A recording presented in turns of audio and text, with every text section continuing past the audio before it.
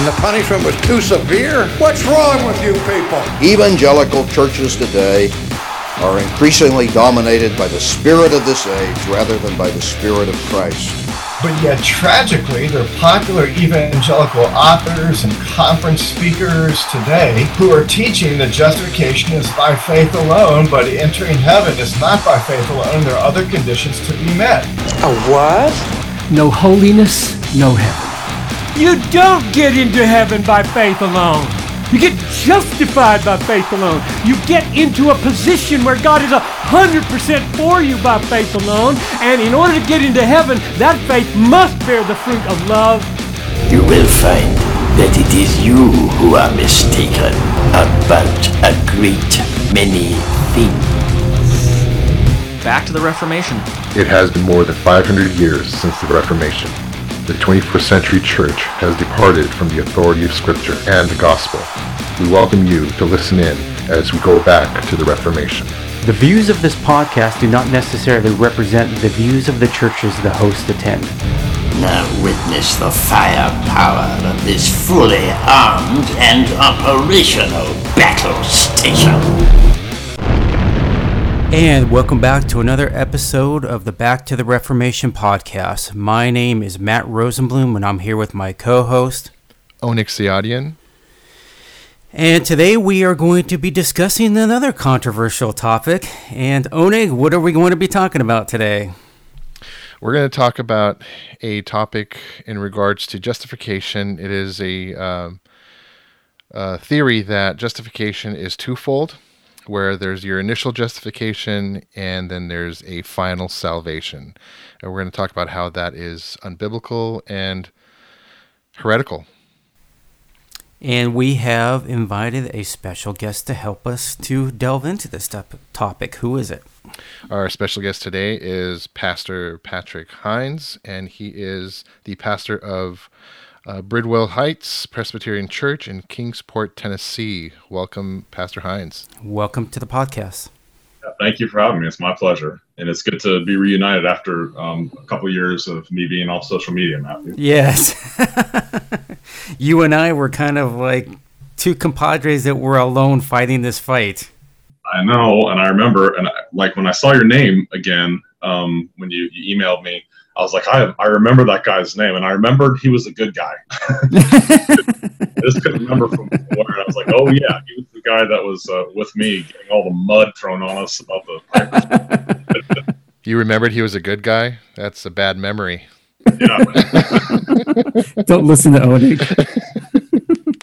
But in all seriousness, though, I thought that there's a guy that that loves the gospel like I do.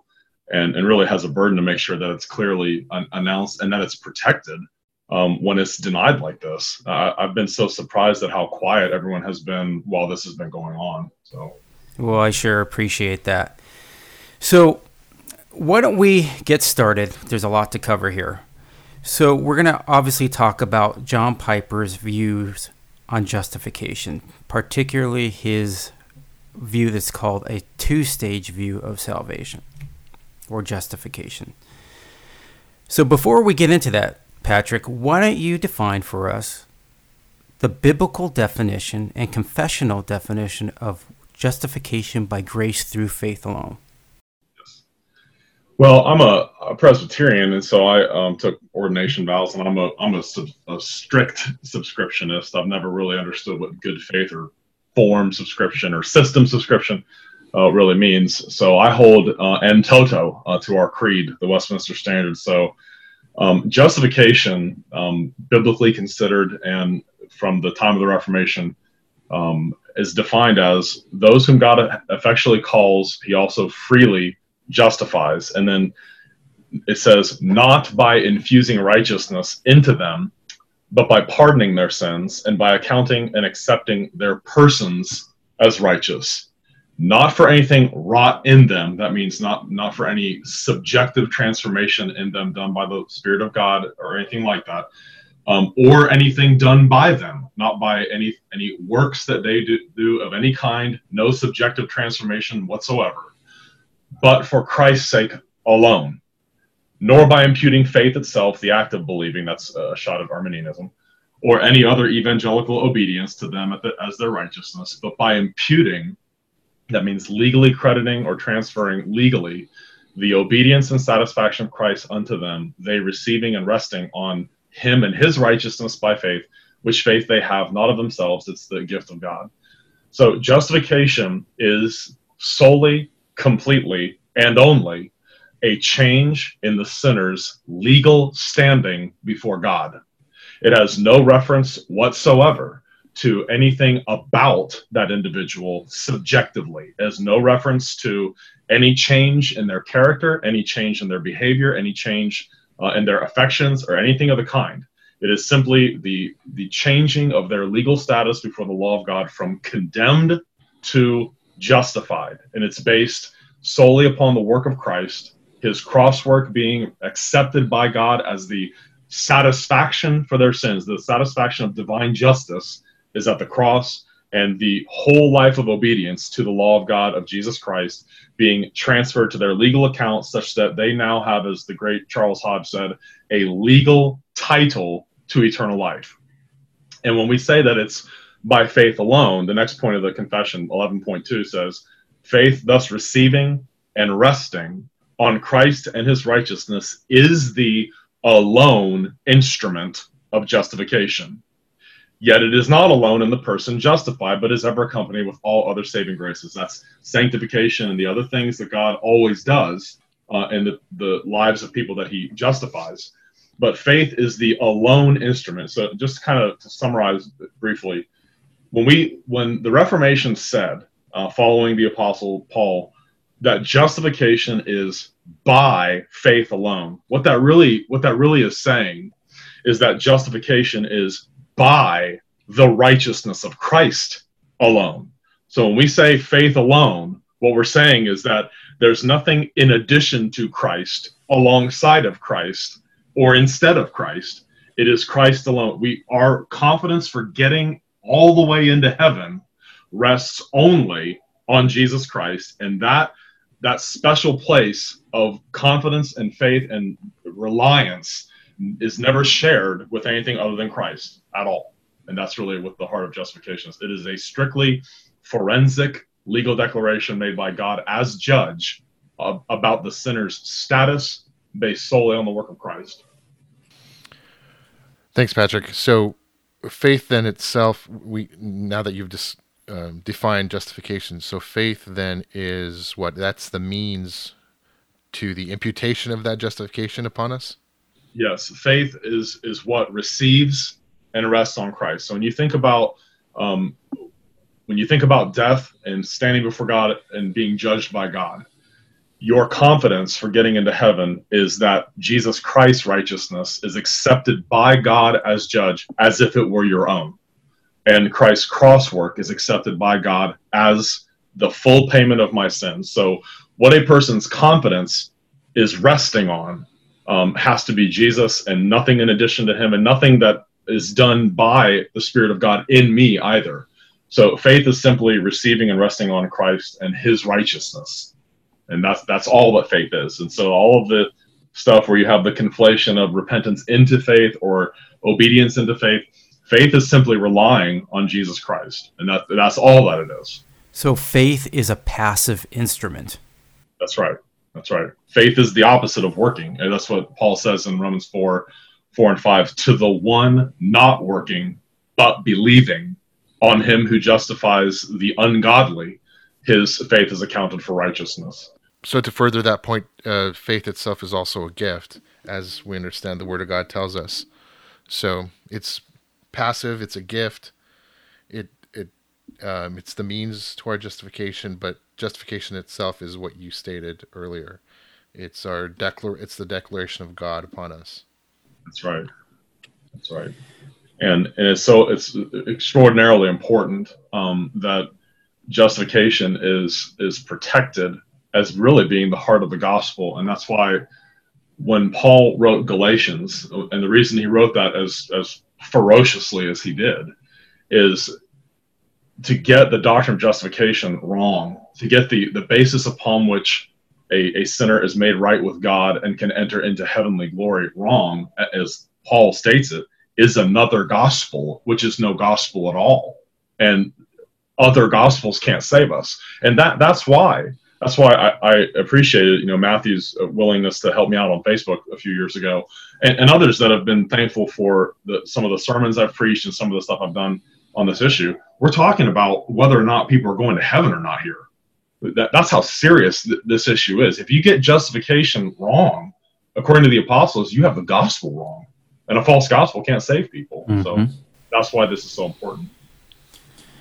Okay, now since we've gotten the biblical definition of justification out of the way, what does John Piper espouse? Well, I was sent a link to a podcast by a fellow named Paul Flynn. You guys heard of Paul Flynn? I know the name, but I've never heard him. Yeah, he's from Ireland, and I do know who he is. Okay, yes, the real thick Irish accent. He did a program where he was responding to John Piper's Reformation sermon, the 500th anniversary of the Reformation. And the sermon was called something like "How Not to Use a Reformation Slogan" or something like that. And I was listening to Flynn playing clips from Piper, and I was actually driving my kids to go swimming somewhere, so I was like trying not to wreck the car while I was listening to this. But I kept pausing. What did he just say? Like, I just was so taken back by it. And Flynn didn't play the whole sermon. I thought, well, I want to listen to this whole thing where I can have some quiet, like in my study here. Listen to the whole thing, and I was really, really shocked at the things that he was saying. And the quotation that I pointed out, I actually preached a sermon on it not too long after that, but where he spells out in justification, faith receives a finished work of Christ accomplished outside of us, imputed to us. In sanctification, we have an ongoing power of Christ for transformation. But then he has this third category that he calls final salvation. And he says, in final salvation, faith is confirmed by the sanctifying fruit it has borne, and we are saved through that fruit and that faith. And I was kind of thinking, okay, that is not a helpful way of putting that. But listening to that sermon several times, and then looking up other quotations in his book, Future Grace, and his book, Desiring God, he says in the article that we pulled up there, Does God Really Save Us by Faith Alone? He says, we should not speak of getting to heaven by faith alone in the same way we are justified by faith alone. Now, you remember what I said when I was defining justification by faith alone? The reason the Reformation emphasized that justification is by faith alone, that is a shorthand way of saying justification is by the righteousness of Christ alone. So when you hear Piper saying we should not speak of getting to heaven by faith alone, what he's really saying is we should not speak of getting into heaven by the righteousness of Christ alone. In the same way we are justified by faith alone. And you play that quote in the introduction to your podcast where he says, you don't get into heaven by faith alone. In fact, I remember that whole section of the sermon. That was where the wheels really fell off, because Piper is criticizing a survey of evangelicals that was done there. And he says, remember the survey that was done, and they surveyed to find out what everyone believes, and they're not really evangelicals anymore. Piper says that was a totally confused survey, because the survey asked, how do you get into heaven? You don't get into heaven by faith alone. Right. You get justified by faith alone. I thought that is the clearest denial of the biblical and Reformation understanding of sola fide I've ever heard. And they did ask the right question. They actually did ask the right question. And I pointed out when I responded to his sermon, when I preached on it, that actually is a good question. How do you get into heaven? And the answer is by the blessed truth that Christ's cross work is sufficient to pay for all of my sins, and his righteousness covers me, like Isaiah 61 verse 10 says, like a garment. He has arrayed me in a robe of righteousness. That's the sole basis upon which we can enter heavenly glory. And another part of Piper's whole position, he really does think, and this is what is so surprising to me, that more reformed, high-profile reform guys have not caught on to this. He really does think that hinging final salvation on our fruit is the answer to the charge of antinomianism. He really does. He thinks that's the biblical answer to it. And because he says we should not be telling people that you can live like the devil and still get into heaven. And so I remember when he said that in the sermon, and I was thinking, man, that's real similar to the charge that was brought against Paul. You guys know the reference, Romans 6:1. Mm-hmm. Shall we sin? Shall we live like the devil so that grace can abound? And Paul's answer is not to introduce a third category, final salvation or final justification by works or by fruit. His answer is, how shall we who died to sin live in it any longer? His answer to it is the blessed doctrine of regeneration, the effectual call, that God crucifies the old man with its passions and its lusts, and he frees us from that slavery to sin. But Amen. That's not what gets us into heaven. And the irony is, and I pointed this out when I preached on the problem with Piper, is that his perspective leads to an entirely self-centered piety, because now the motivation for my good works is my own final salvation, rather than gratitude to God for his having already given me a title to eternal life. And by the way, he also denies our obedience to God by gratitude in his book, Future Grace. Yep. Yeah. Someone bought me that book like 15 years ago, and I started reading it, and I thought Piper was a really great reform guy, and I noticed right out of the gate, he praises to the highest heavens a guy named Daniel Fuller. Yep. And I was thinking, is that the same Daniel Fuller that doesn't believe in inerrancy? Is that the same guy that doesn't believe in justification by faith alone? And I remember and then finding out, yeah, that's him. That's the guy that doesn't believe in biblical inerrancy and doesn't believe in sola fide. And I started thinking, how can we think that for Piper, justification by faith alone is an essential truth when his main mentor denies it? And then you find out later, actually, Piper's soteriology is almost identical to Fuller's, minus that Piper has added the imputation of Christ's righteousness for initial justification. Other than that, it's the same doctrine as Fuller's. So actually, you just mentioned imputation. So what does Piper mean that God is now 100% for us, that we get into a position where he's 100% for us? Does that mean that God is now a cheerleader for us, and then we hope we win the race or finish the race? Yeah, that section of his sermon where he emphasizes that, I mean, that's a biblical statement. If God is for us, who can be against us? Paul does say that. But it sounds awfully close to the Roman Catholic concept of the state of grace, because they would argue the same thing, that your initial justification or your initial step into the Christian life is entirely gratuitous. There's no works involved in it at all. But that's enormously problematic to have to say, well, God, now you're in a position where God is 100% for you. And I remember thinking, as he's describing justification, he's very careful in saying not that you're now right with God and are going to heaven. It's you're in a position now where God's 100% for you, and you're in a position where now you can be pursuing holiness and putting sin to death. But justification, very clearly in his thinking, is not what gives you a title to go to heaven. And therein lies the problem. That's the two-stage thing on full display right there. Like you just said, justification for him is not what gives you a title to eternal life or to get you into heaven. It's what gets you into the initial phase of salvation, which he really sees as a process. In fact, listen, this is a quotation that I pulled up from Desiring God, his manifesto for Christian hedonism, Desiring God. Listen to this quotation. He says, quote, "When we cry, 'What must I do to be saved?' the answer depends on what we are asking. How to be born again, how to be justified, or how to be finally welcomed into heaven." I see you shaking your head. Isn't that amazing? He separates all those things from one another.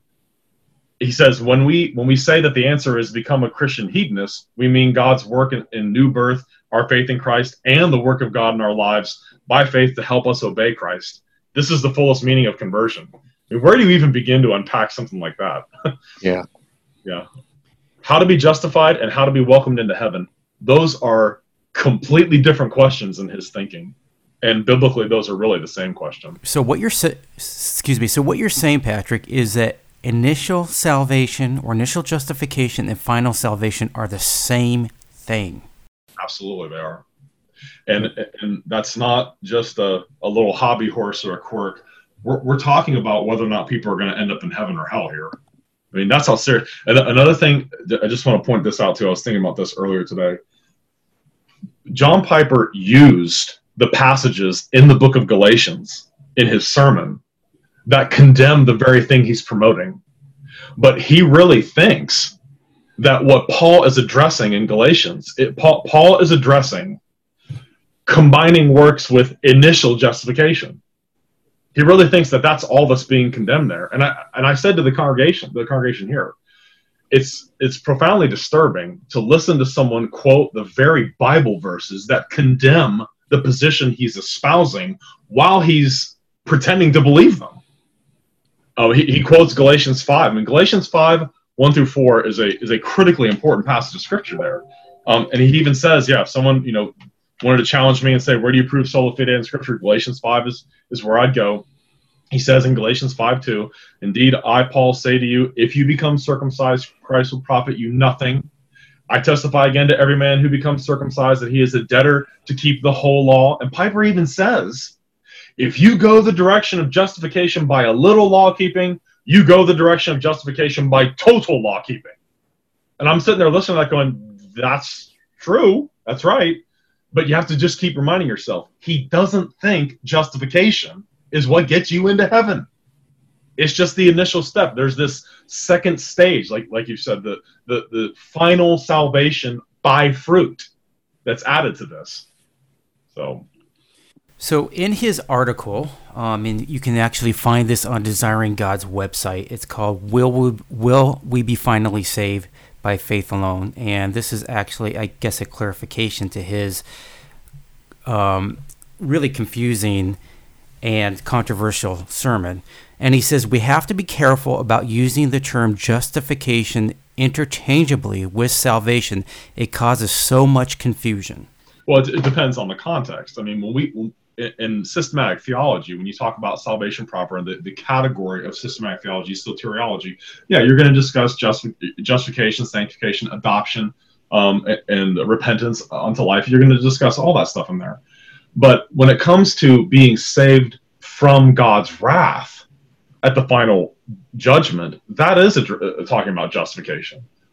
You don't want to use them interchangeably, but you just need to be careful that you don't want to talk about being saved by your sanctification, which he does do that, that we're saved through sanctification, or that the final judgment is in accord with our works and things like that. That clarification video, if someone had sent that to me, he clarified, and I listened to that whole video too, and was like, he really just doubled down on what he's been saying all along.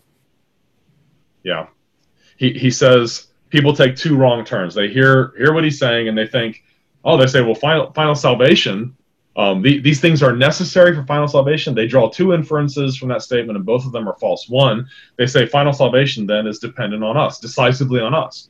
Two, here's the next false inference. They say, therefore, it's uncertain. I could fail. I could lose my salvation, and I could be justified and then not justified. A child of God might lose his justification. He says, now both those inferences are dead wrong, both logically and wrong biblically, or wrong biblically wrong. The problem is he doesn't answer what the real question is here.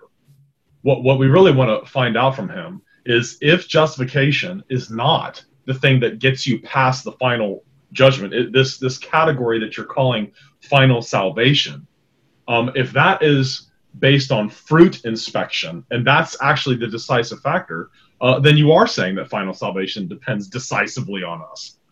How can you escape that, logically speaking, I guess I would ask. Yeah, I speak to many of my friends. I do have friends, actually. Not many, but you do have some. I kind of exaggerated.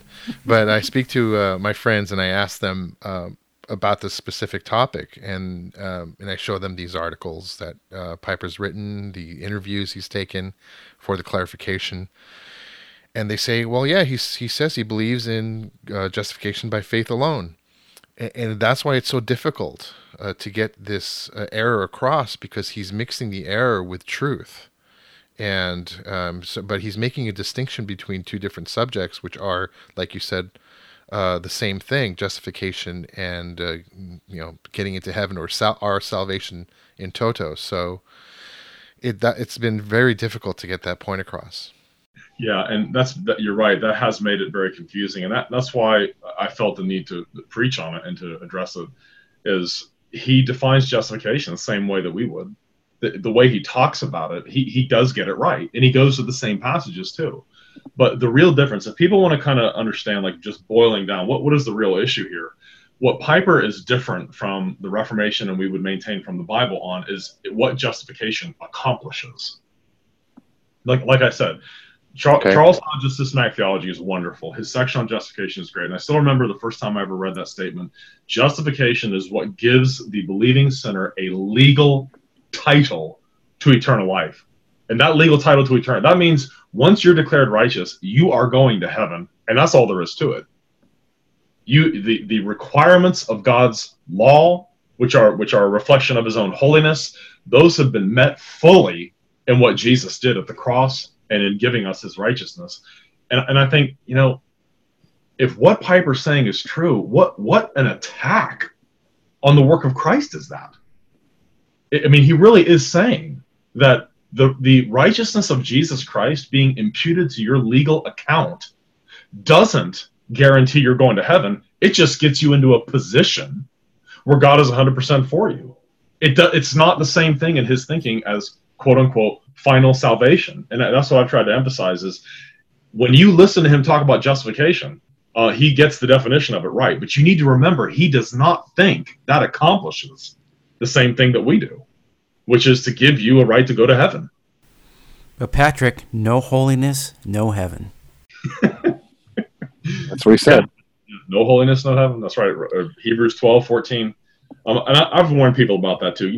2 Thessalonians 2:13, that he chose us for salvation in sanctification of the Spirit and belief in the truth.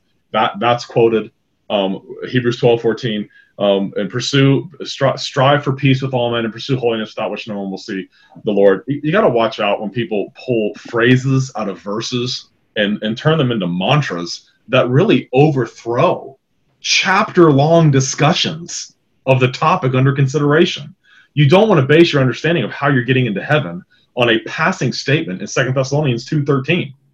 A passage that's addressing the coming of the man of lawlessness. I mean, it's a very controversial passage in and of itself. And those who don't receive a love of the truth are given a spirit of deception and all that kind of thing. But God chose you for salvation and sanctification of the Spirit and belief in the truth. You really want to turn that into, you see, then we won't be finally saved unless we have this sanctification. Like I remember when Piper quotes Hebrews 12:14, holiness without which no one will see the Lord. That is the holiness without which we will not be finally saved. And I'm kind of like, that's not what the passage says. And once again, you're taking a passing statement out of a context like that and overthrowing the magisterial defenses of the gospel that you have in Galatians and Romans that go on for chapter after chapter. Yeah, and this isn't a new belief that he had, just like you said, like his book on future grace. He's been espousing this for years, and I'm not sure why other well-known pastors have not condemned it or at least made issue with it. I know this might be a controversial statement, but I think the reason why, a lot of it comes down to they really don't know how to define justification themselves. I'm glad you said that. I think that's probably right. And, one of the issues here of not understanding the imputation of Christ's righteousness, how significant that is and how important that is to the gospel, is John Piper doesn't believe that there's a covenant of works in Scripture. Another person who doesn't believe there's a covenant of works in Scripture is Doug Wilson. Doug Wilson says he believes in the imputation of Christ's righteousness and justification. Piper says he believes in the imputation of Christ's righteousness and justification. The problem is their system doesn't need it. That's the problem. If there's no covenant of works that requires obedience, Why do you need the imputation of Christ's righteousness? And it would also explain why, if someone denies it, they're still a Christian. They're still on my side, because he doesn't have a covenant of works clearly laid out in Scripture, where you have Adam entering into that covenant, breaking it, and then Jesus, the new covenant surety, who enters into that broken covenant of works and achieves its positive righteous requirements vicariously for us. And then that is our obedience to the law of God, accepted by God the Father in our place legally. And that alone is what gets us into heaven. Patrick, can you talk about when Piper says that there are other conditions to be met when it comes to salvation before we are finally saved? Other conditions, right? I think it's really unhelpful to speak of those things as conditions. I think the best way to look at them is the way Scripture does and the way our confession does. That saving faith in Christ is always accompanied by all those other saving graces. And so it's not really proper to speak of them as being conditions that we have to meet. It's better to speak of them as the fruit of God's redeeming work in the life of a believer. As soon as you start using the idea that, faith is one condition and repentance is another condition, and then bearing the fruit of love is another condition, it really sounds like we achieve our entrance into heaven by fulfilling all these conditions. And so it's not really appropriate to speak of those things as conditions, in my opinion. Faith is the instrument that links us to Christ and that justifies us before God, because it lays hold of Jesus Christ and is looking only to Jesus Christ. In the life of every believer, however, that person always will be born again by God's Spirit. It's not a condition, it's a fruit. That person will put sin to death. That person, the old man was crucified. That person is not a slave of sin any longer. They will start the long and arduous task of putting sin to death and falling on their face again and getting back up, and you cling to the cross through all of it. But that's not us meeting conditions. That's the fruit of the Holy Spirit in the life of a believer. Yeah, what a theologian said, it's not a condition but a consequence of faith. That's great. Yeah, good way of putting it. Yeah, it's really the natural byproduct of the new birth. That person they'll be broken in their sin. They'll have a sense of, I see my sin. I see it clearly. It's going to take me to hell. I'm going to trust in Jesus Christ and rely only upon him. And then that person is going to be sanctified by the work of God in their life. And people, as a pastor, people struggle in their sanctification. Am I really a believer? Sometimes I feel like I don't even want to fight against sin anymore. And I tell people, whether you like it or not, God's going to make you more holy. He will make you more holy. He will help you put sin to death, and he's going to conform you to the image of Christ. You just need to make sure you understand these categories. You keep your eyes fixed on Christ, not on your fruit. Not on your fruit. Trust me. If you are a person who is prone to excessive self-examination, I want to assure you, no matter how mature you are, no matter how much victory you've had in your life, you're not going to find a whole lot to hope in by constantly looking into yourself. And it was J. Gresham Machen made the comment, when Christians are struggling with their sanctification and dealing with sin, Machen says, you need to recognize that it's always important in your Christian life, take your eyes off of your miserable self and fix them on Jesus Christ.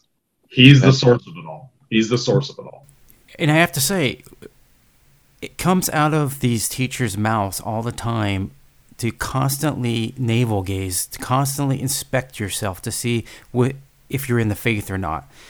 And if you're constantly giving that diet to your sheep every Sunday, they're going to despair. There is no assurance in that whatsoever. Yet they preach assurance. Yeah, right. And one thing, and that's one thing, there are 3 young men in the church here that are training for the ministry, and I'm overseeing their seminary education.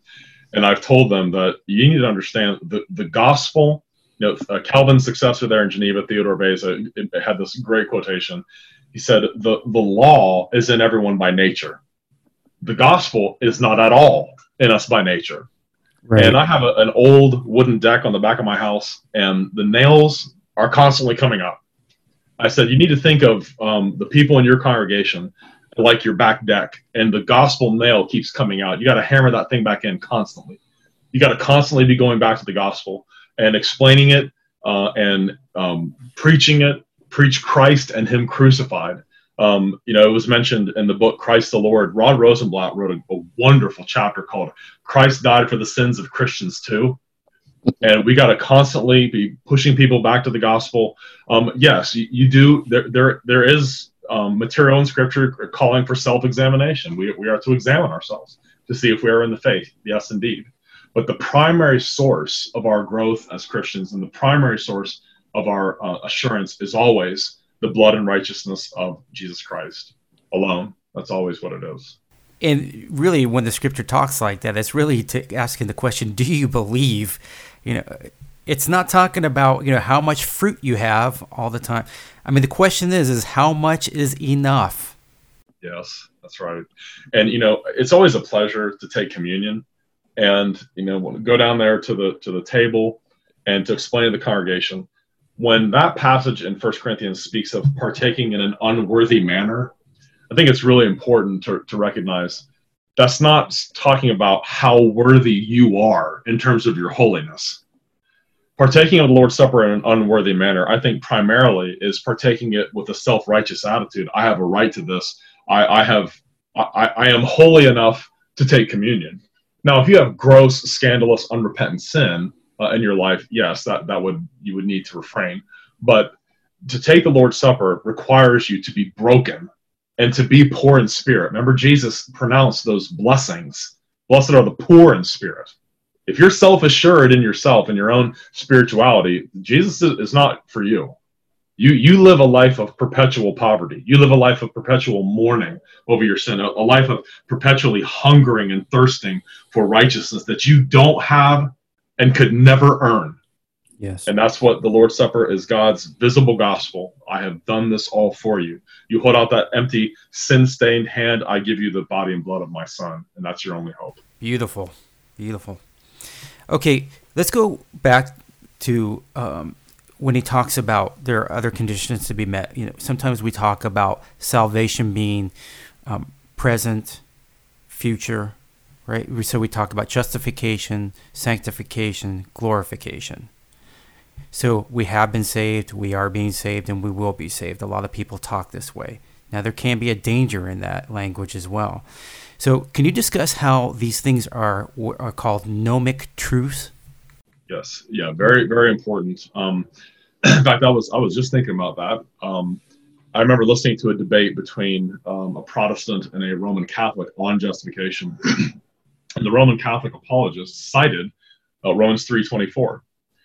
Which, just a little context there, for all have sinned and fall short of the glory of God, being justified freely by His grace through the redemption that is in Christ Jesus. He says, see, it's a present participle. We're being saved. It's a process. And I was thinking that obviously that's not saying that you are experiencing a process of justification. That's stating a general truth. Like, let me give you an example. My daughter Abigail was single, but now she is married. Being married on May the 29th. Now, it doesn't mean that she is in the process of being married. I have just stated when she was married, being married on the 29th. It's exactly the same way that participle is used in Romans 3:24, being justified freely by His grace. It's stating a general truth, not that justification is a process. It's not. It's a forensic legal verdict, and that's all it is. But people speak of, we shall be saved from His wrath. That's a true statement.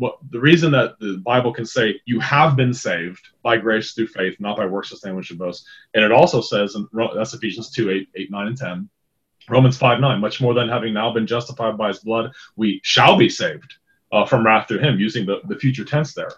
The reason is salvation from sin, going to heaven, the justification before God. Those are eschatological truths. Okay, those are eschatological truths. The justification of sinners really is God at the final judgment taking that verdict that is an absolute certainty and applying it to me right now. I have been justified, but I also will be in the future when I appear before God. But it's not a different justification. It's the same one.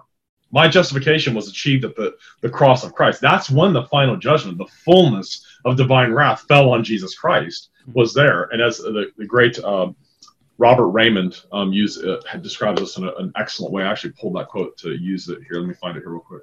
Yeah, where he basically says here, let me see if I can get it. Yeah, listen.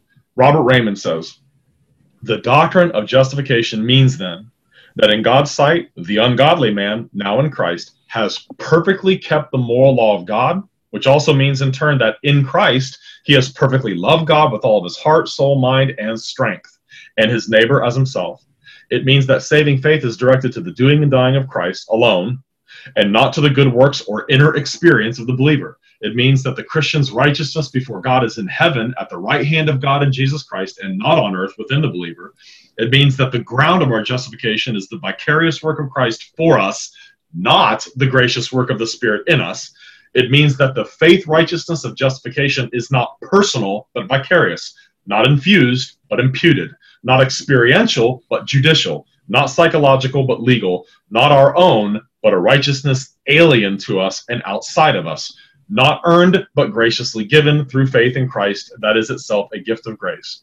It means, okay, this is the key part here. It means also in its declarative character that justification possesses an eschatological dimension, for it amounts to the divine verdict of the eschaton being brought forward into the present time and rendered here and now concerning the believing sinner. By God's act of justifying the sinner through faith in Christ, the sinner, as it were, has been brought before the time to the final assize and has already passed successfully through it, having been acquitted of any and all charges brought against him. Justification, then, properly conceived, contributes in a decisive way to the Calvinistic doctrine of assurance and the eternal security of the believer. When someone says it that way, you just let them say it for you. But he's on the money there. That's why justification, you're being saved, you've been saved, you shall be saved. Not because it's a process of moral transformation, but because it's an eschatological reality that can be applied to all three tenses. It's a punctiliar thing. It happens the instant a person believes. You are justified equally. Everyone is equally justified that's ever been justified, and we're all justified in exactly the same way, once for all, when that legal status changes. And that it's as simple as that. And it can be spoken of as past tense having already happened. It's a future reality because it is an eschatological reality, but it's so certain that it can be spoken of in all three tenses here. Not because it's a process, but because of its absolute certainty, since it's rendered by God. Yeah, I mean, the term eternal life has the eschatological tone in it, right? So he who believes in the Son has eternal life. So yeah, it's absolutely true. Yes. And that even there you get justification by faith alone. He who believes has eternal life. You know, think of what is it, John 5:24. He who believes in me has eternal life and shall not come into judgment, for he has passed from death into life. And there it is again, the one who believes. So, Patrick, can we look at some of the scripture context that Piper uses to build his theory here for the two-stage nature of justification? Yeah, we've referenced a couple of them. We looked at 2 Thessalonians 2:13 is one of his favorites, and I've warned people about turning phrases in verses into mantras, but there you have the connection, the close proximity of the word sanctification to salvation. But what it says there, let's back up a little bit. 2 Thessalonians 2:11, speaking about the appearance of the man of lawlessness. I've actually preached on this. I've done a lot of work in 2 Thessalonians 2 in the Olivet Discourse. I think there's a lot of verbal parallels here. I really think it's talking about the same thing. But verse 11, for this reason God will send them strong delusion that they should believe the lie, that those that don't receive a love of the truth, that they all may be condemned who did not believe the truth, but had pleasure in unrighteousness. And then verse 13, but we are bound to give thanks to God always for you, brethren, beloved by the Lord, because God from the beginning chose you for salvation.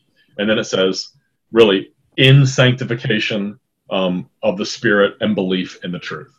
And those are just general truths there as well. God sets us apart by his Holy Spirit. When his Holy Spirit takes up residence within us. We are definitively set apart as the possession of God. He is the earnest, the seal. You know those passages in 2 Corinthians 1:22 and Ephesians 4. He has sealed us for the day of redemption. The Spirit sets us apart in that way, and belief in the truth. So we were chosen for salvation through being set apart by the Holy Spirit and belief in the truth.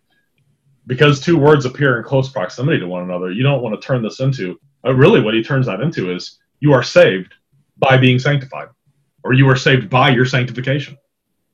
And you think, okay, if your exegesis of a phrase, of a verse, overthrows the rest of what Scripture teaches about said topic, you're getting the meaning wrong.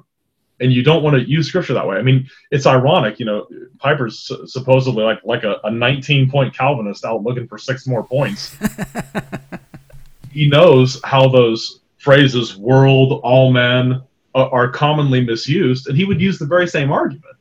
Why would you base your understanding of who Jesus died for on a passing phrase rather than going to, Hebrews 5, 6, 7, 8, 9, and 10, and look at John 6, John 10, John 17. Look at the passages that are directly about the subject to find out who he died for specifically, rather than passing statements made in other places. And yet he does the same thing there.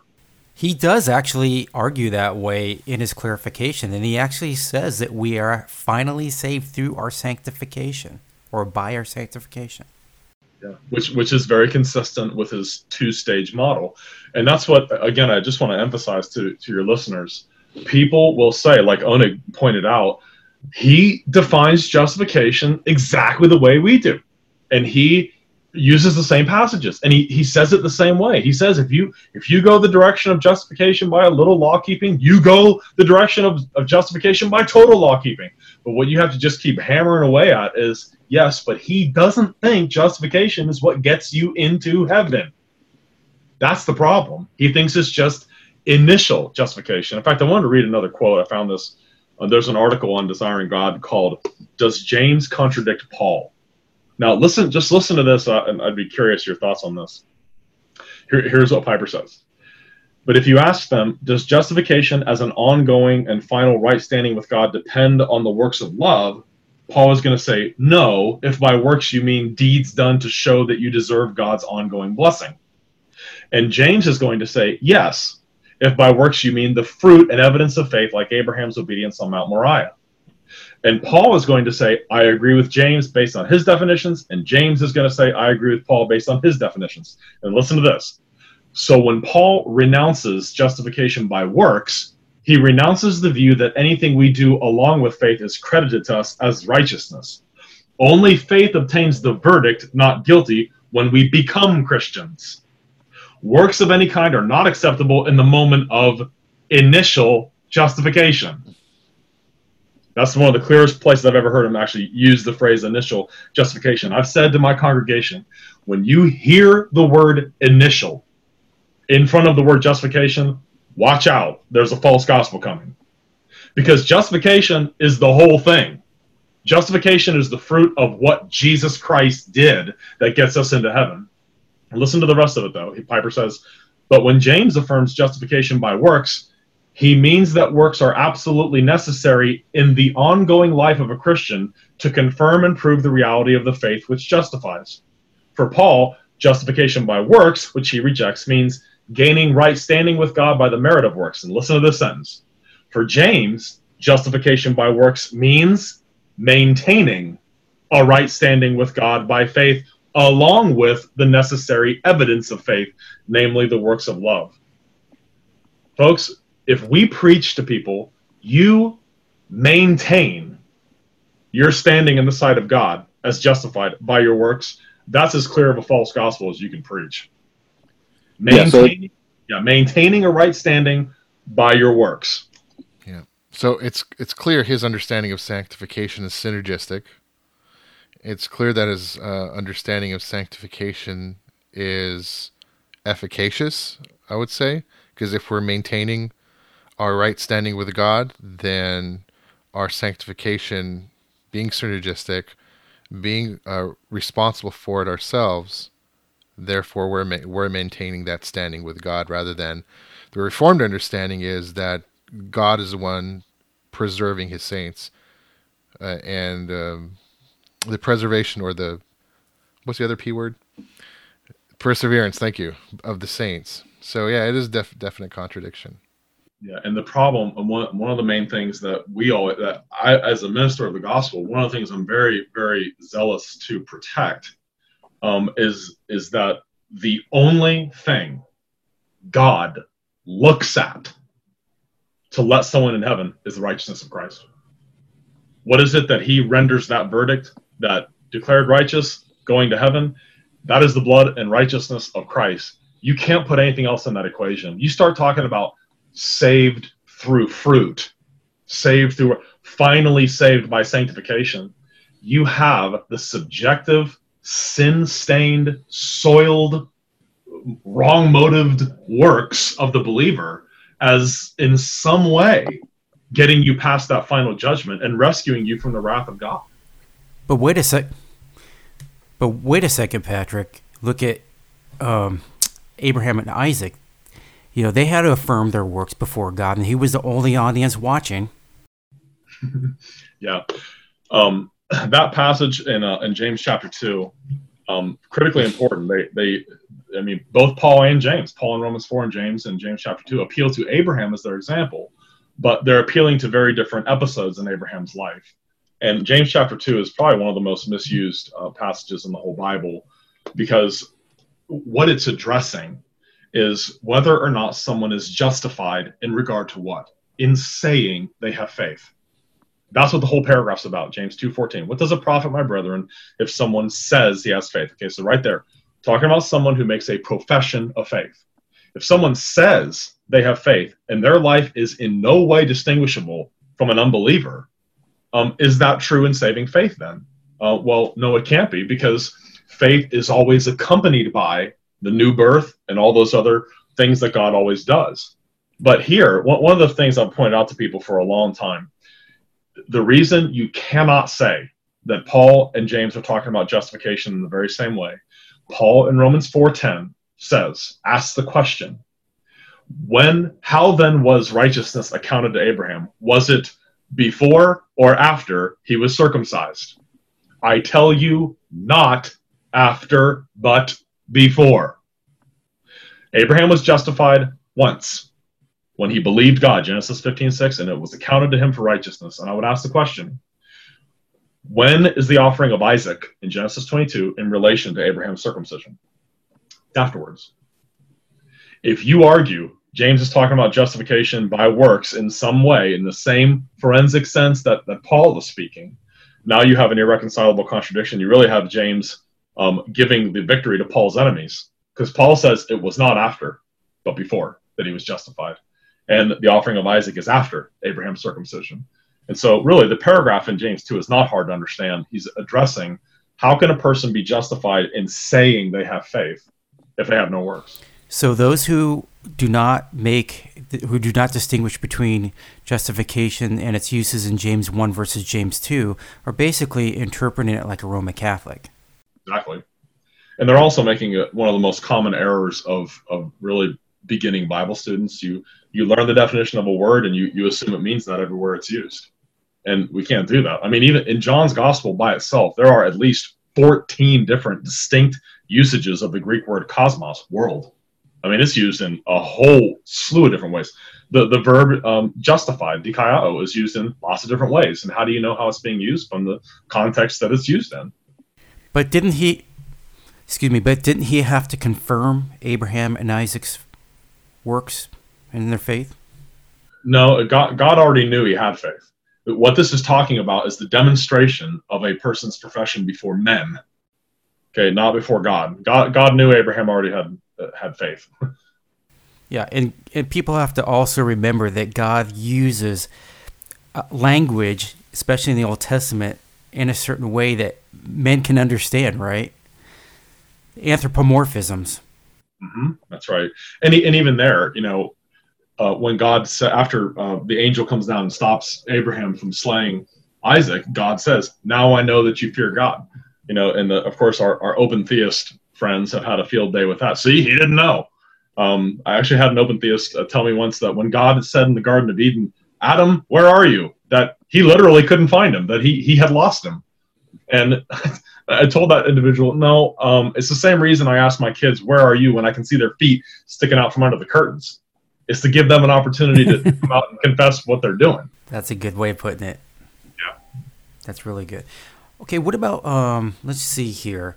We can go to another one that John Piper uses, and that will be Romans 13:11. It says, salvation is nearer to us than when we first believed, past, present, it says past, present process, and future completion. This is why we have to be so careful about using the term justification interchangeably with salvation. Yeah, that I remember him when he said that in this clarification video, and I stopped the video there and was like, that is really bad exegesis of what that's saying. Now our salvation is nearer than when we first believed. All that means is that, like Paul told the people in Athens, God has appointed a day on which he will judge the world in righteousness. Yet every single second that goes by us goes into the realm of eternity past, and we are that much closer to Christ coming back. And that's what that's talking about. For him to interpret that as meaning our salvation is nearer in the sense that we are in the process of experiencing salvation or something, like the process of moral transformation. That's just not it at all.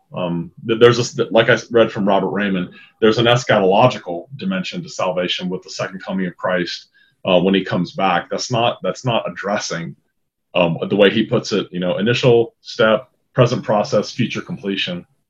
It just means Christ is coming back. It's getting closer every day. Well, another thing that kind of really bothers me is when these teachers go to such passages and say, well, you should know them by their fruits, and it's talking about the Pharisees. And they say, well, no, you have to see that you have to look for moral transformation or, behaviorism in their life that needs to be transformed. Well, that's a problem because they lived pretty good moral lives, right? And what is that fruit? It's false teaching. Mm-hmm. Yeah. It's not always talking about someone's works. Yeah, right. Yeah, you could know them by their fruits, and they were hypocrites in the way they lived their lives. Right. It's not just it is their lives, but it's also the teaching as well. It has to correspond to one another. But it seems like people like to focus on some kind of behaviorism. Yeah, and that's what the church, and ministers in the church are supposed to be ministers of the gospel, meaning you don't want to create a piety that has people looking inward and doing navel gazing. What you're aiming at is to get people to keep their eyes fixed on Christ and on the freeness of God's grace. It sounds paradoxical. It's like the only way you can really bring about real transformation and real holiness is not by beating people over the head with more requirements. It's preaching Christ and him crucified and getting people to stay focused on him and never look at it as just, well, this is just the initial step. It's the whole thing. You're clinging to the cross throughout your entire Christian life. And you never leave the cross. You just keep clinging to that and to him and to what he did. Yes, inspect yourself. If you have sin in your life, let's fight against it. We'll come alongside you and pray for you. If you've got things in your life you need to cut off and pluck out, let's cut them off and pluck them out. Let's get rid of the internet or get rid of whatever. Take those steps that are necessary. But the fuel behind the Christian life has got to always be the gospel. Because remember what Rome's arrow or quiver of arrows did to Luther. It's almost like their false gospel. It can only do one of two things. It either produces Pharisees who think they're pulling it off, or it creates people who are neurotic and depressed and out of their minds like Luther was. So, Patrick, I think we should get into something right here that kind of really stuck out to me. And I think that is Piper's misunderstanding of the gospel, of course, and law. And he confuses the two and turns it into what Horton calls the glospel.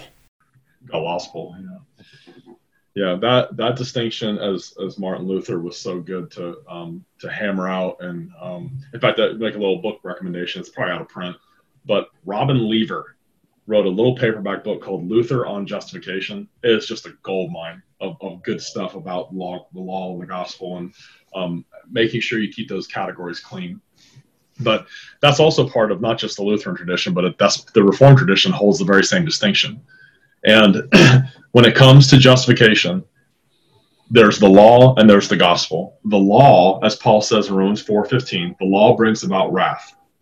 If you put conditions that are fulfilled by the sinner into what saves them, you've confused law and gospel, and that's not only damaging to Christian piety; it's fatal to the gospel. You got to keep the gospel clean. The gospel is the doing and dying of Christ. The Latin phrase the old Lutheran dogmaticians use is it's the favor Dei propter Christum. It's the favor of God on account of Christ, and that's all it is. That's all the gospel is, and you can't mix anything in there with it.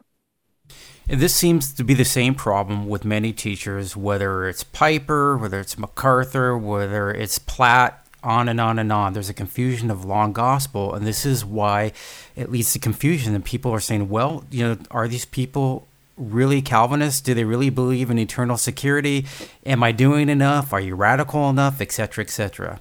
That's the problem. Yeah.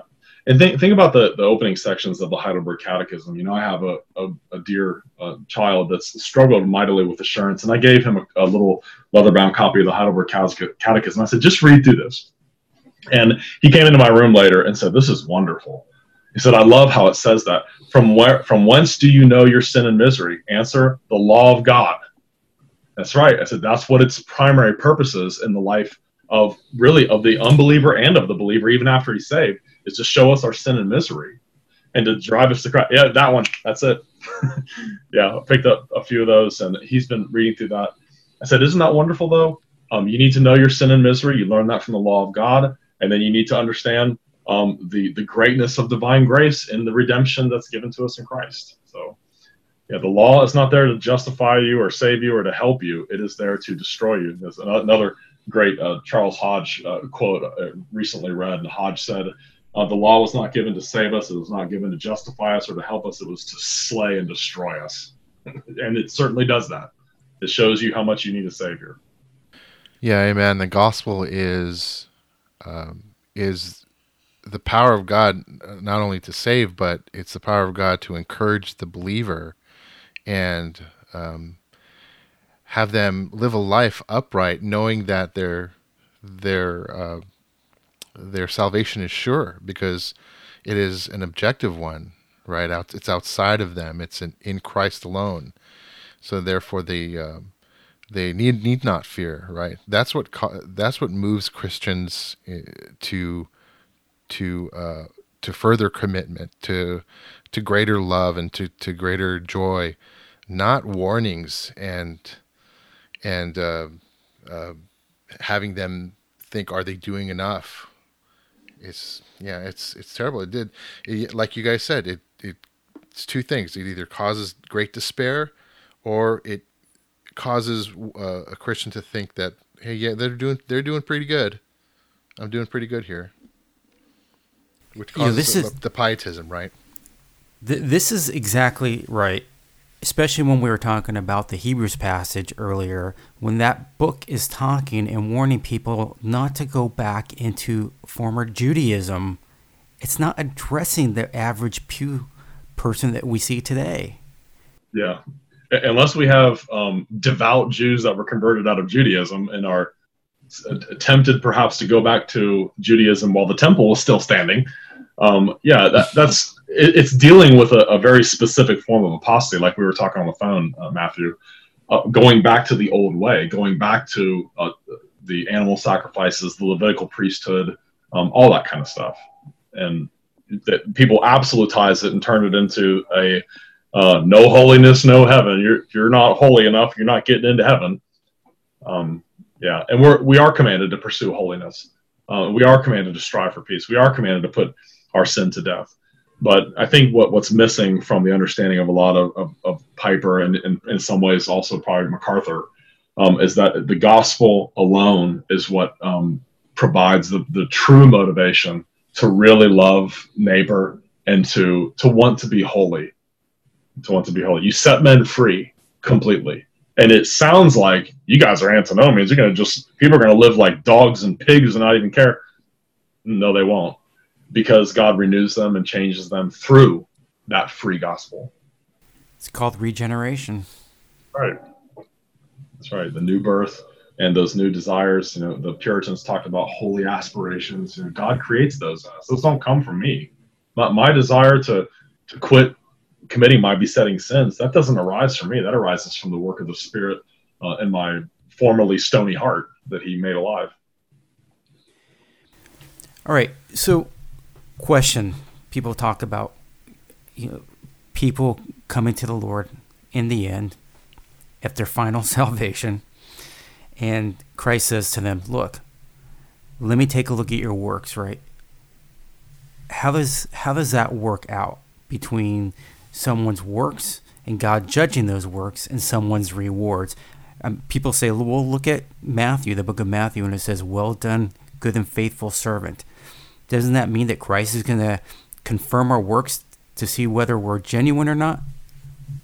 No. And it is a sad and disheartening misuse of what ought to be very, very encouraging passages of Scripture. For the longest time, Romans 2, those who by patience and continuance seek for glory, honor, and immortality shall reap eternal life. Jesus said, those who have done good to the resurrection of life. And you have all these people. We all must appear before the judgment seat of Christ to receive those things done in the body, whether good or bad. Those used to really scare me and terrify me until I finally understood those are supposed to encourage me as a Christian, because God is so gracious and so loving and such a wonderful Father. He not only forgives me of all my sins and accepts me once and for all in Christ, He'll even reward my sin-stained works as a Christian. He even rewards that. Now, that reward is not salvation. That reward is not eternal life. That reward is not justification. But it really is a real reward of some kind. God is that gracious that He even accepts my sin-stained attempts at obedience and doesn't forget my works. You know, and the guy, or one of the podcasts you had me listen to, the guy used an illustration. I've used something similar to it. If I could turn my camera in my office here around, I'd show you all my kids' artwork all over the wall. It's not very good, most of it. There's misspelled words. There's like splotches of stuff all over. There's, glitter falling off of it. And my little girls make me something and bring it to me. I don't point out, you spelled my name wrong. You spelled this wrong. How dare you give this? I kiss them on the forehead and take them up in my arms and thank them for doing that for me. And I'm evil. I'm bad. God is a perfect Father. Right. He rewards even the sin-stained works of his own children. Those passages are supposed to be an encouragement to us, but these neo-nomians and false teachers say, you better get busy, you better be doing this, you better be doing that, and they really miss the point of all of them. It's to encourage us. Yeah, amen. Yeah. God's fatherly goodness. I mean, it's amazing to think. He it's almost like he loves his children so much. He's not content merely to pardon and justify and accept and adopt us. He even rewards the stuff we did as soiled with sin as it was. And think about the Westminster Confession. One of my favorite chapters of the Westminster Confession is chapter 16 of Good Works. Listen to some of these statements from it to help understand what those passages are talking about. Chapter 16 says, those good works done in obedience to God's commands are the fruits and evidences of a true and lively faith.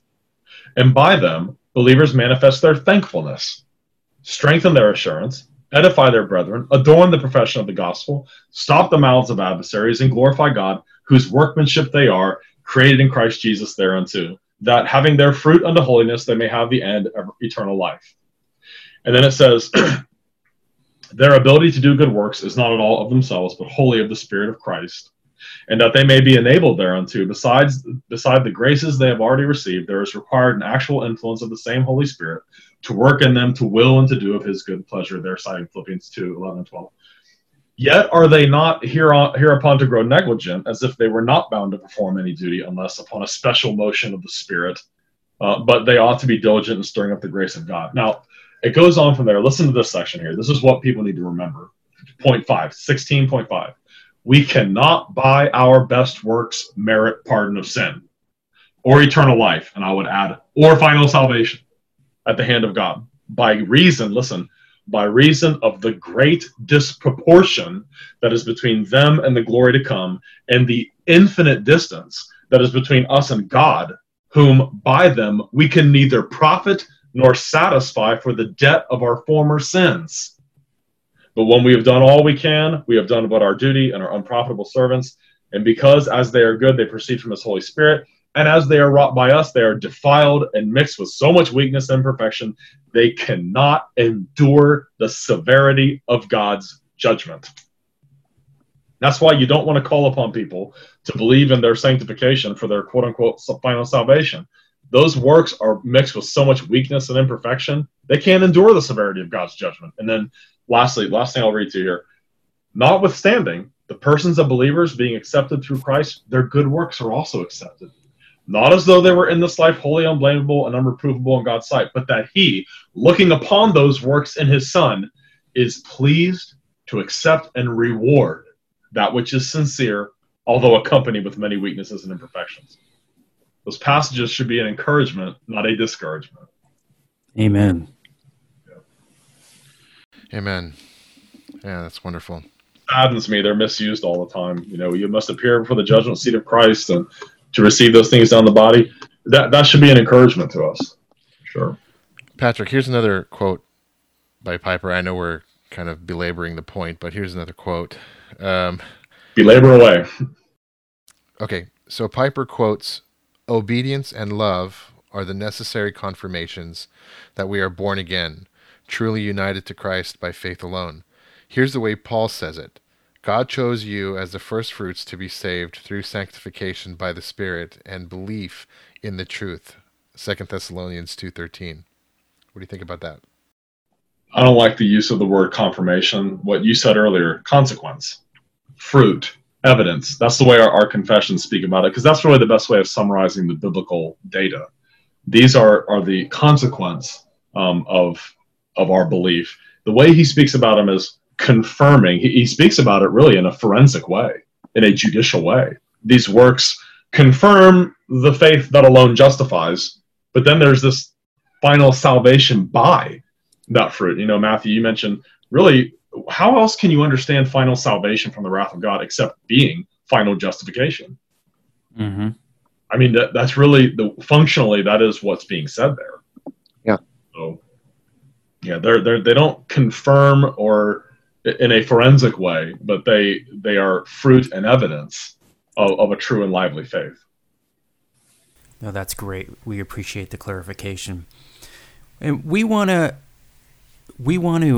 make it clear too that this is not just a personal attack on Dr. Piper, but we are concerned at the same time about his teachings, especially on this issue, because we consider it dangerous. That's an attack on the gospel.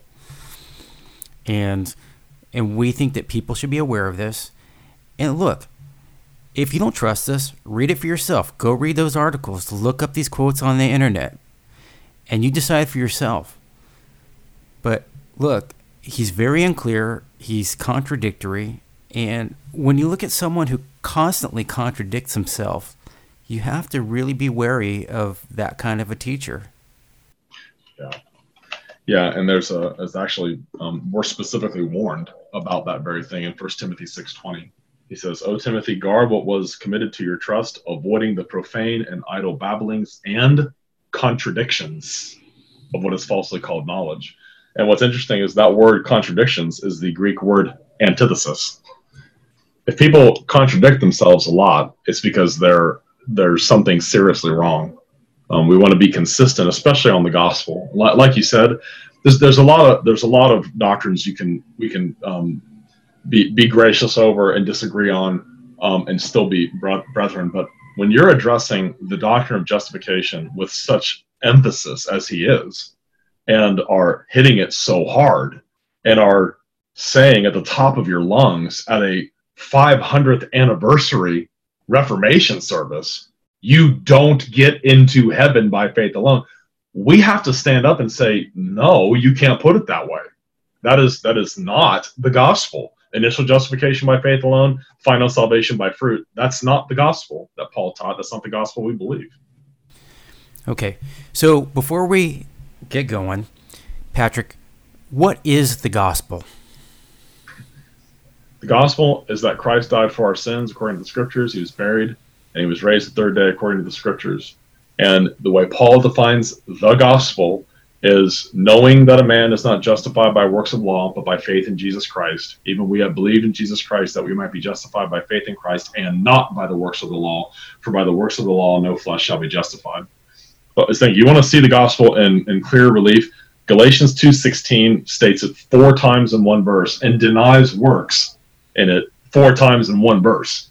So Galatians 2:16 is a great text. It's basically the doing and dying of Jesus Christ is the only thing that's going to get you into heaven, and you need to rely only on that. Amen. Thank you. And Patrick, if people want to reach you, where can they do so? You have a YouTube channel. I know you have a church website. Yes, it's BridwellHeightsPCA.org. It's our church's website, and there's ways you can contact me through that, or you can just email me at pastor@BridwellHeightsPCA.org. And Oneg, where can people reach us?